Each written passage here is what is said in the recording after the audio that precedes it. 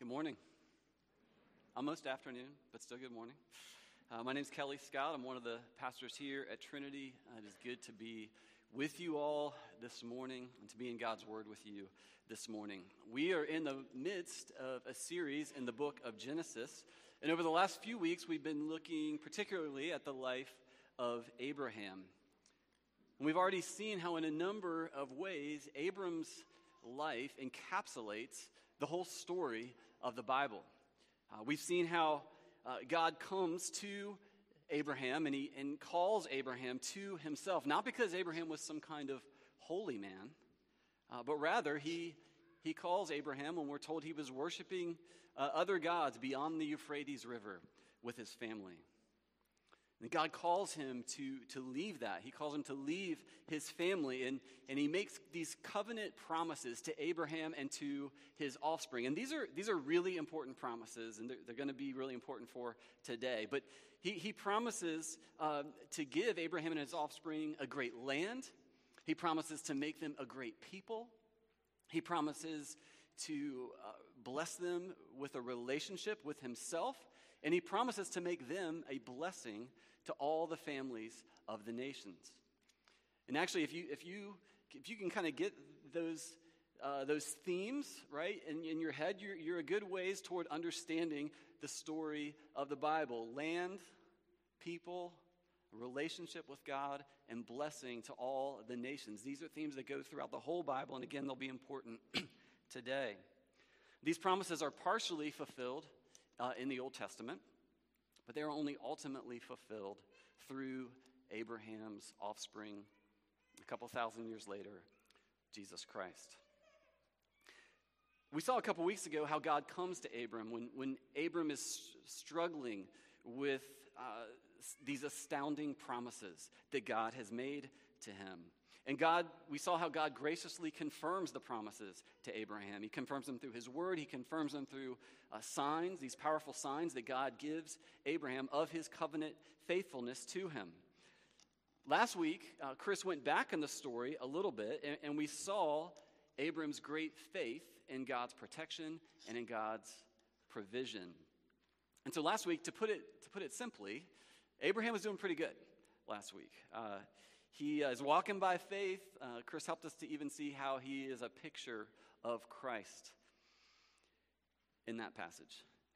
In this week's passage, well let's see. Let's read Genesis 16, where Abraham is still called Abram and his wife Sarah is still called Sarai.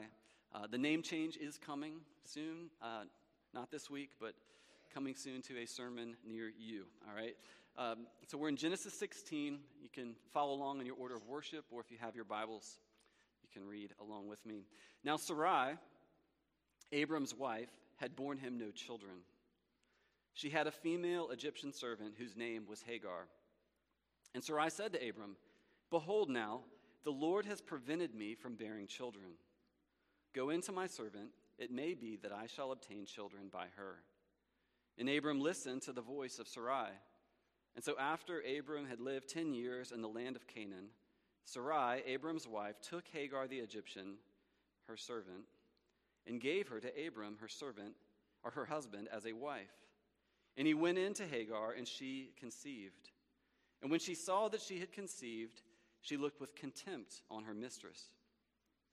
And Sarai said to Abram, "May the wrong done to me be on you. I gave my servant to your embrace, and when she saw that she had conceived, she looked on me with contempt. May the Lord judge between you and me." But Abram said to Sarai, "Behold, your servant is in your power. Do to her as you please." And then Sarai dealt harshly with her, and she fled from her. The angel of the Lord found her by a spring of water in the wilderness, the spring on the way to Shur. And he said, "Hagar, servant of Sarai, where have you come from, and where are you going?" She said, "I am fleeing from my mistress Sarai." And the angel of the Lord said to her, "Return to your mistress and submit to her." The angel of the Lord also said to her, "I will surely multiply your offspring so that they cannot be numbered for multitude." And the angel of the Lord said to her, Behold, you are pregnant, and you shall bear a son. You shall call his name Ishmael, because the Lord has listened to your affliction. He shall be a wild donkey of a man, his hand against everyone, and everyone's hand against him, and he shall dwell over against all his kinsmen. So she called the name of the Lord who spoke to her, You are a God of seeing. For she said, Truly, I have seen him who looks after me. Therefore, the well was called Beer Lahai Roi. It lies between Kadesh and Bered. And Hagar bore Abram a son. And Abram called the name of his son, whom Hagar bore, Ishmael. Abram was 86 years old when Hagar bore Ishmael to Abram. This is the word of the Lord. Let's pray for the teaching and receiving of it. Heavenly Father, you are good to us, and you've given us your word for our good. You've given us your word that we might have life by you. Lord, we confess this morning that we are in need of your Spirit. We are in need of the work of your Holy Spirit, moving and stirring in our hearts, giving us ears to hear, giving us eyes to see, giving us minds to receive. Lord, that we might see you in your word, that we might see our own hearts, but that we also might see you and your Son, Jesus Christ, through your word. So we ask that you would be with us, and in his name, amen.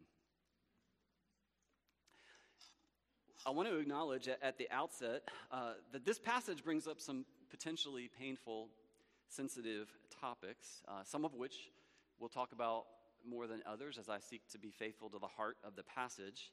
But I want you to know that Chris and I are always willing to discuss questions that come up from the passage or the sermon. Whether those are tangents or whether they're right at the heart of the passage, you are welcome to ask us questions. Hopefully I didn't just ask for 200 emails from you, but if that happens, we'll cross that bridge. You are welcome to reach out. The first verse of our passage reminds us of a crucial factor throughout the entire 14-chapter story of Abram and Sarai. And that is that Sarai is seemingly unable to have children. This, in fact, is the only thing that we know about her from when she is first introduced back in chapter 11. We know that we're told that she is barren. And she's now 76 years old. She's 10 years younger than Abram, as we know from the next chapter. And so she's probably well past childbearing age. And this is a major crisis in their lives, both personally, because much of a woman's status or worldly identity in this culture was tied to building a family. But even more significantly, to the storyline of Scripture, it is a major crisis in their minds redemptively. Because you see, all of God's promises to redeem a people for himself, to redeem a family for himself, were tied to Abram's offspring. Now, spoiler alert, Sarah is going to have a child by God's supernatural intervention at a very old age. But our passage today is obviously the story of how Sarai and Abram sought to resolve this crisis on their own, right? Without success, really, and through highly questionable means, which we'll get to in a second. But the account itself divides nicely into two parts. There's the part before Hagar flees, verses 1 through 6, which for outline purposes I'm going to call today a barren scheme. And then there's verses 7 to 16, after Hagar flees, which we're going to call the life-giving spring. A barren scheme and the life-giving spring. Just so you have an idea, a little forecast of where we're going, I really want to give equal weight to these two halves of the chapter. They're both equally important, but there's a little bit more to unpack in the first half of the chapter. So we'll spend more time there. I just don't want you to be scared, right, that this is going to be like a 3-hour sermon, all right? So anyway, little idea where we're going. And so first, a barren scheme. Whether this is the first time you've read this story or the 50th time that you have read this story, there is a high probability that Sarai and Abram's proposed solution to her barrenness provokes a visceral response in your heart. I mean, we can't imagine this. That they did what? Right? Their plan does not compute with our modern Western instincts, which, by the way, are largely, and specifically in this instance, tied to Christian morals and a Christian view of the world. And so if this is your visceral response, that's actually, from a Christian point of view, that is a good thing, that you are shocked by this. Hagar is a helpless pawn in this scheme. And while she does receive the elevated status of wife, it's clear that she has very few rights in this arrangement. And there are a few things that need to be said about this. First, and most obvious, this practice of polygamy that we see here and the involuntary handing over of a maidservant for marriage and procreation is part of a corrupted cultural system. It is a manifestation of the fall of humanity. In fact, even if the only chapter in the Bible that we had was the fall of humanity in Genesis 3, we could see just from there that it would specifically have a profoundly destructive impact on marriage, on sexuality, and the bearing of children. And the scripture doesn't hide from us the destructive effects on families of practices like the ones that we see in Genesis 16. And we're going to see the mess that polygamy creates 2 generations later in the lives of Jacob and Rachel and Leah. And later on in King David's family, complete disaster, just to name a couple. And of course, we see the effects quite clearly here in Abram's family. Hagar now looks down on Sarai in pride, right? Sarai is jealous and angry at Hagar, and she blames Abram for what has happened. And Abram, who should be holding on to God's promises tighter than anyone, is both passively and actively complicit in what is going on.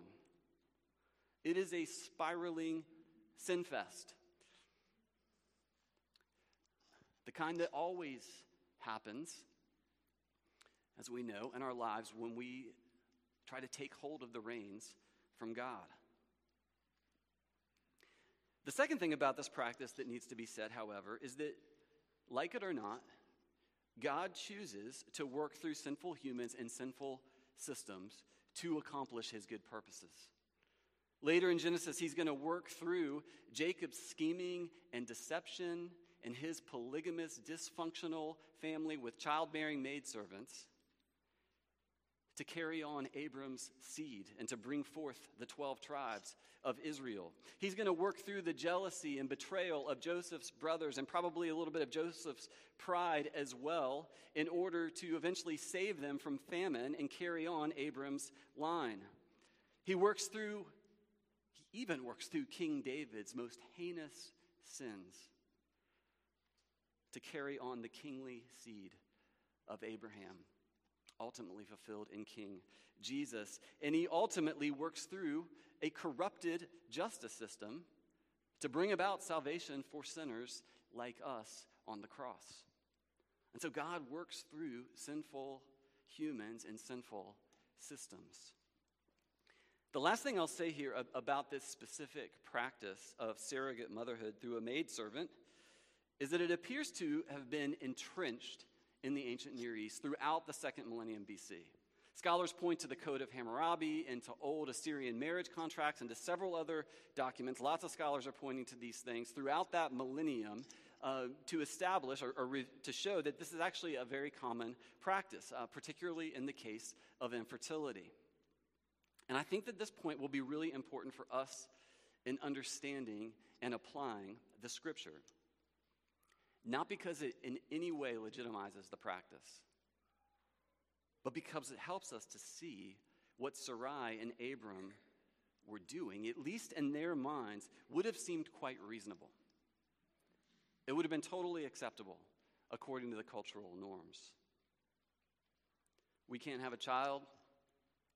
I have a maidservant. God's made this promise to Abram of offspring. This is what we will do. This was likely one very matter-of-fact line of thinking in their minds. But the fact that they held out for a long time for this plan B reveals that Abram and Sarai probably had some inkling that this wasn't right. You see, Sarai was 65, and it already appears that she was infertile when God first calls Abram, and it's been 10 years now. I mean, if they were fully convinced that God had no other plan, then why wait 10 years to kick the fulfillment of God's covenant promises into motion? Why not start earlier? For some reason, they had not resorted to this plan B for 10 years, probably because she and Abram had some sense that they should hold out for an act of God. Have you ever had that sense? But 10 years is a very long time to wait for something. And patient faith is wearing thin. In verse 2, Sarai says, "Behold now, the Lord has prevented me from bearing children." You see, even this complaint betrays some sense that maybe God was going to do something extraordinary, but now he's preventing me. Still, he hasn't done that. And so Sarai and Abram take matters into their own hands. This is actually a pattern that we see throughout the Old Testament. Just as Sarai and Abram take matters into their own hands with the promise of offspring, the future people of God, a guy named Nicholas Lund very helpfully points out that Israel later takes matters into their own hands with all of God's other covenant promises. Okay, with the promise of land. Some of you might be familiar with the story in Numbers 14, where God has already consigned the nation of Israel to the wilderness for 40 years because of their failure to trust God. And when they get consigned there, they're like, you know what? No, we're going to go up and take the land in our own strength. Even though God said, no, stay here in the wilderness, they said, no, we're going to go do this. And it is an utter failure. They are quickly defeated. It is a barren, empty, unproductive venture without the Lord. They take matters into their own hands with regard to a king. And they go to Samuel and they say, we want a king like all of the other nations. And they don't seek the Lord. And they get Saul as their first king. And that is a very barren, unfruitful kingship. They even take matters into their own hands in regard to the promise of their relationship with God. When Moses is up on the mountain too long, what do? They make an idol that they can control and manipulate, and that is unsurprisingly a disaster. Same pattern as Sarai and Abram, taking matters into their own hands. And so if this is the pattern, if we see this pattern in God's people throughout Scripture, I want to ask the question this morning, in what ways are you and I tempted to take the fulfillment of God's promises into our own hands? Barren schemes that may make perfect sense according to our cultural norms, but are not in faith. And we're going to camp out here for a couple minutes. We're going to keep our finger on this for a couple minutes, because this is the heart of the passage, at least the first half of the passage. As I thought about this, in my own life, it was helpful for me to think through the different covenant promises that God made to Abram and how they apply to us, which is why I've been drilling you this morning on land, people, relationship, blessing, right? So as we think through those categories, let's take the inheritance of land. God promises us that we will inherit a completely renewed earth, overflowing in abundance. That is his promise. A completely renewed and restored earth, overflowing in abundance. This is the promise of material blessing in God. And it is the ultimate fulfillment of God's promise of the abundant land of Canaan to Abram. And so what are the ways that we attempt to fulfill that promise apart from God? I don't intend for this list to be exhaustive.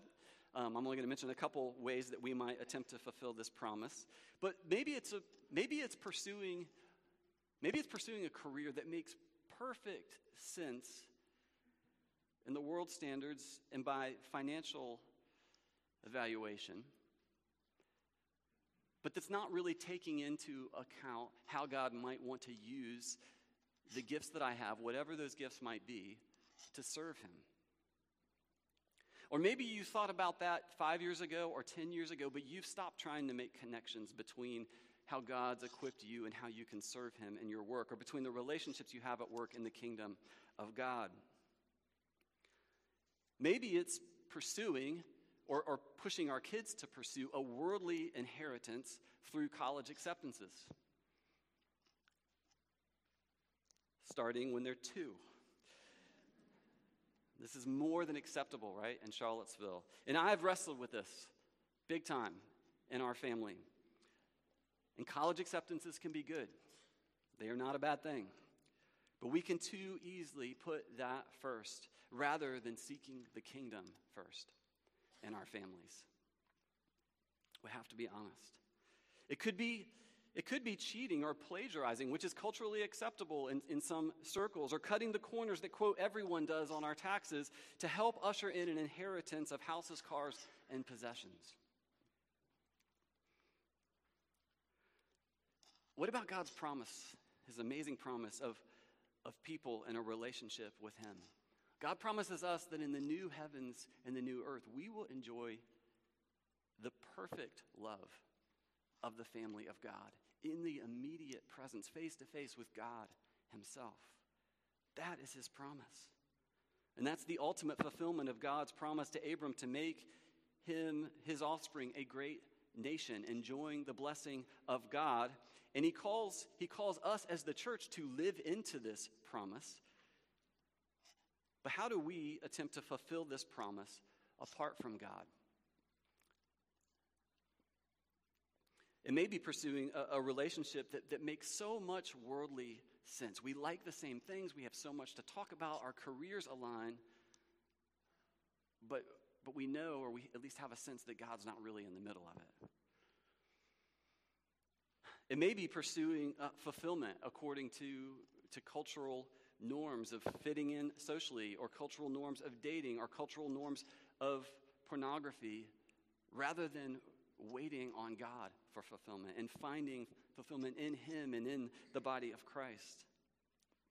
It may be trying to, I know none of you all have done this, but it may be trying to change our kids or our spouses, or our spouse.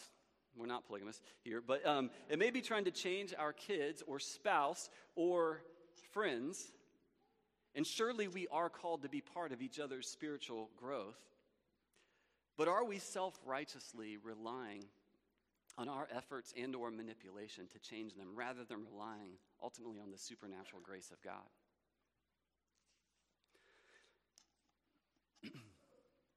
What about the promise of being a blessing to all the families of the earth?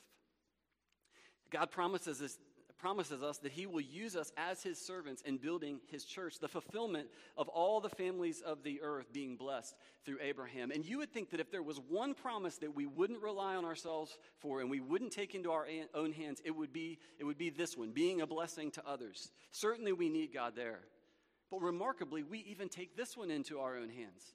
And what this often looks like in my life is there will be a period of dependency and desperation even for God to work, and then I'll see God working around me, and I'm thankful for a second, but then that turns into a self-reliance. I'm happy with what I'm seeing, and so I have this subconsciously or semi-consciously self-reliance that I've got this, that I'm okay with God at arm's length.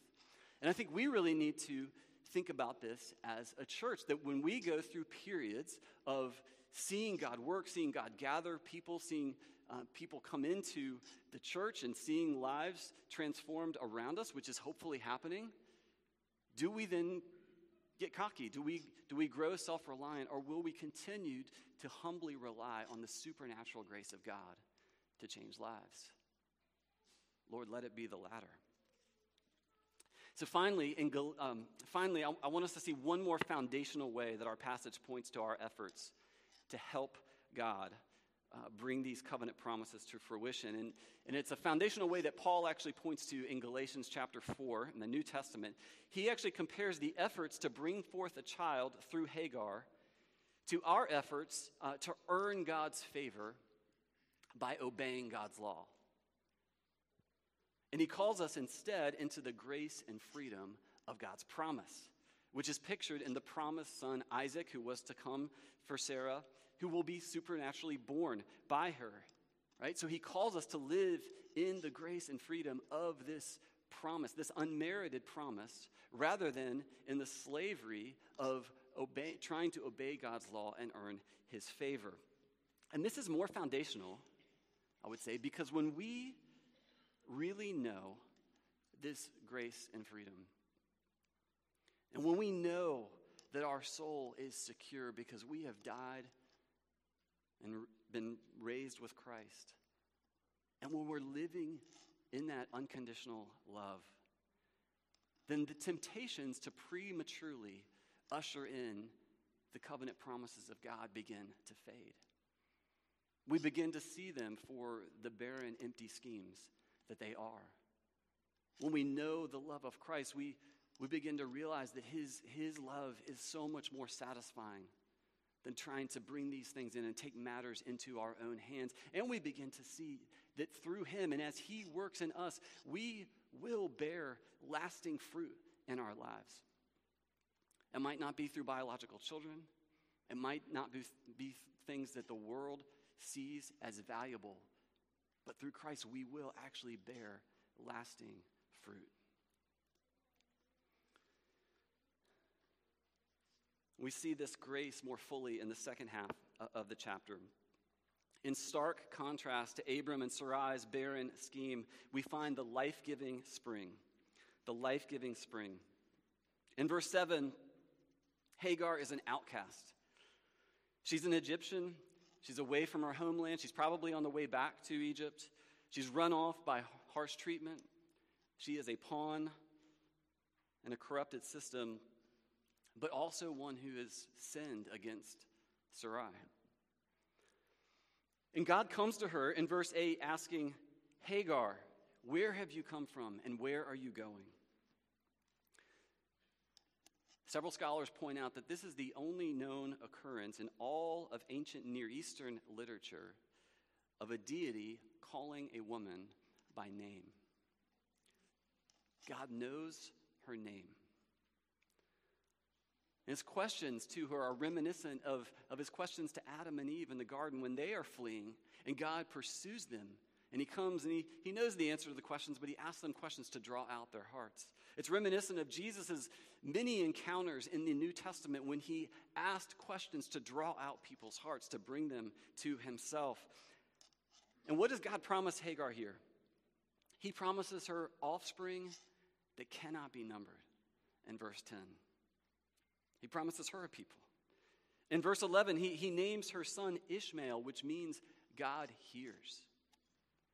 In a similar scene in chapter 21, when Ishmael's about 15 years old, we're told that God was with the boy. Now, I want to admit that the prophecy in verse 12 about Ishmael is, admittedly, it's not very encouraging, right? A wild donkey of a man, probably referring to his independence, his hands against everyone. God tells it like it is, how he knows it will be. But I take heart in the fact that actually later in Genesis chapter 49, when Jacob's blessing the 12 tribes, 3 of the 12 tribes of Israel actually receive equally discouraging prophecies about them. And they're actually within the blessing of Abraham. And so blessing exists within a very broken world for Abraham's offspring as well as for Hagar's. She's not part of these covenant promises in that way, but the blessing exists within a very broken world. What is really encouraging is how Hagar receives the blessing of Ishmael. She has this threefold response in verses 13 and 14, this threefold response to the God who hears. First, in verse 13, she says, "You are a God of seeing." Second, "Truly I have seen him who looks after me." And third, in verse 14, she names the well Bir Lahai Roi. And if you have footnotes in your Bible, you will see that this also means the living one who sees me. It's very clear that Hagar knows that the true God sees her affliction, and intimately cares for her. Just as Hagar is the only woman in the ancient Near Eastern literature to be called by name by God, she's also the only human in the Old Testament to confer a name on God.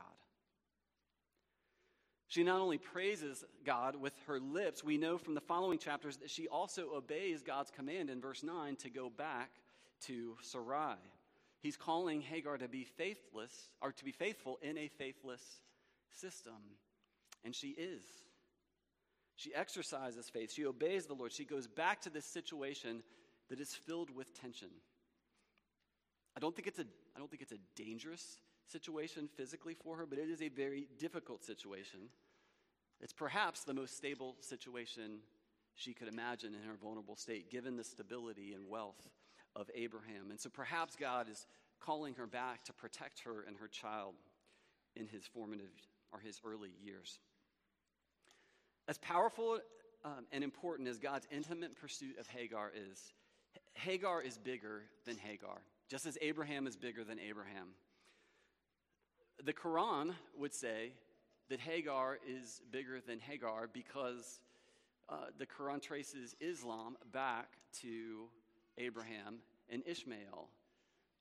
Those connections are tenuous historically, but it's also a very different version of Abraham and Ishmael, because in the Quran they actually go and they build the Kaaba, which is the most holy place in Islam at the center of Mecca.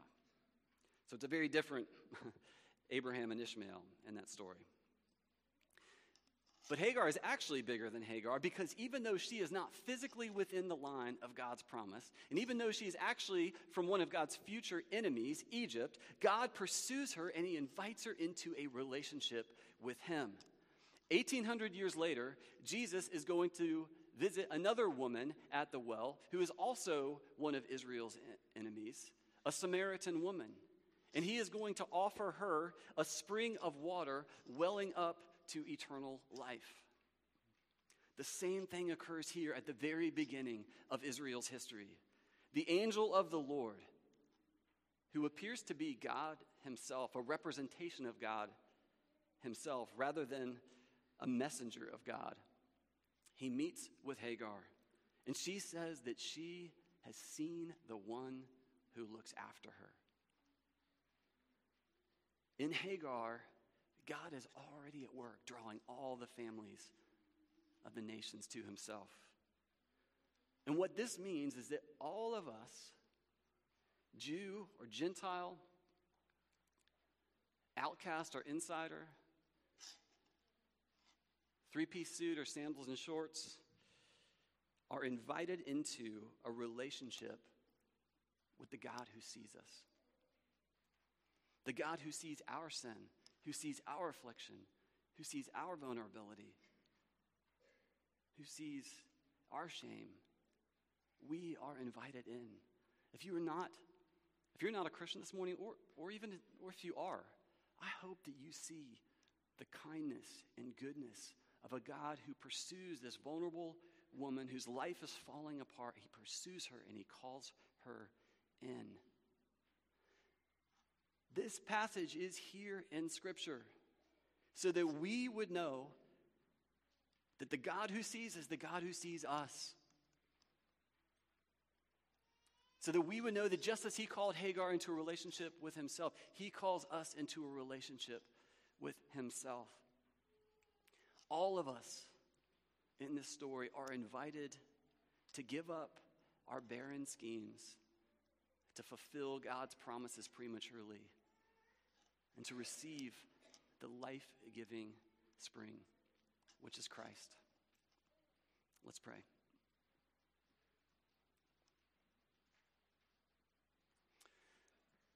Lord, thank you that you are the Lord who pursues us. Thank you that you pursued us in Christ all the way to the cross. We thank you that he is Abraham's offspring who came to fulfill all these glorious promises, and that just as sure as you Jesus, we're raised from the dead and are at the right hand of God the Father. That is how sure our promises are in you.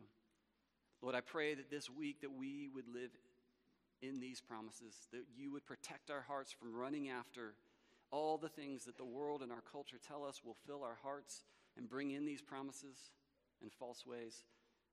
Lord, I pray that we would look to you, that you would be our life. And it's in Jesus' name we pray. Amen.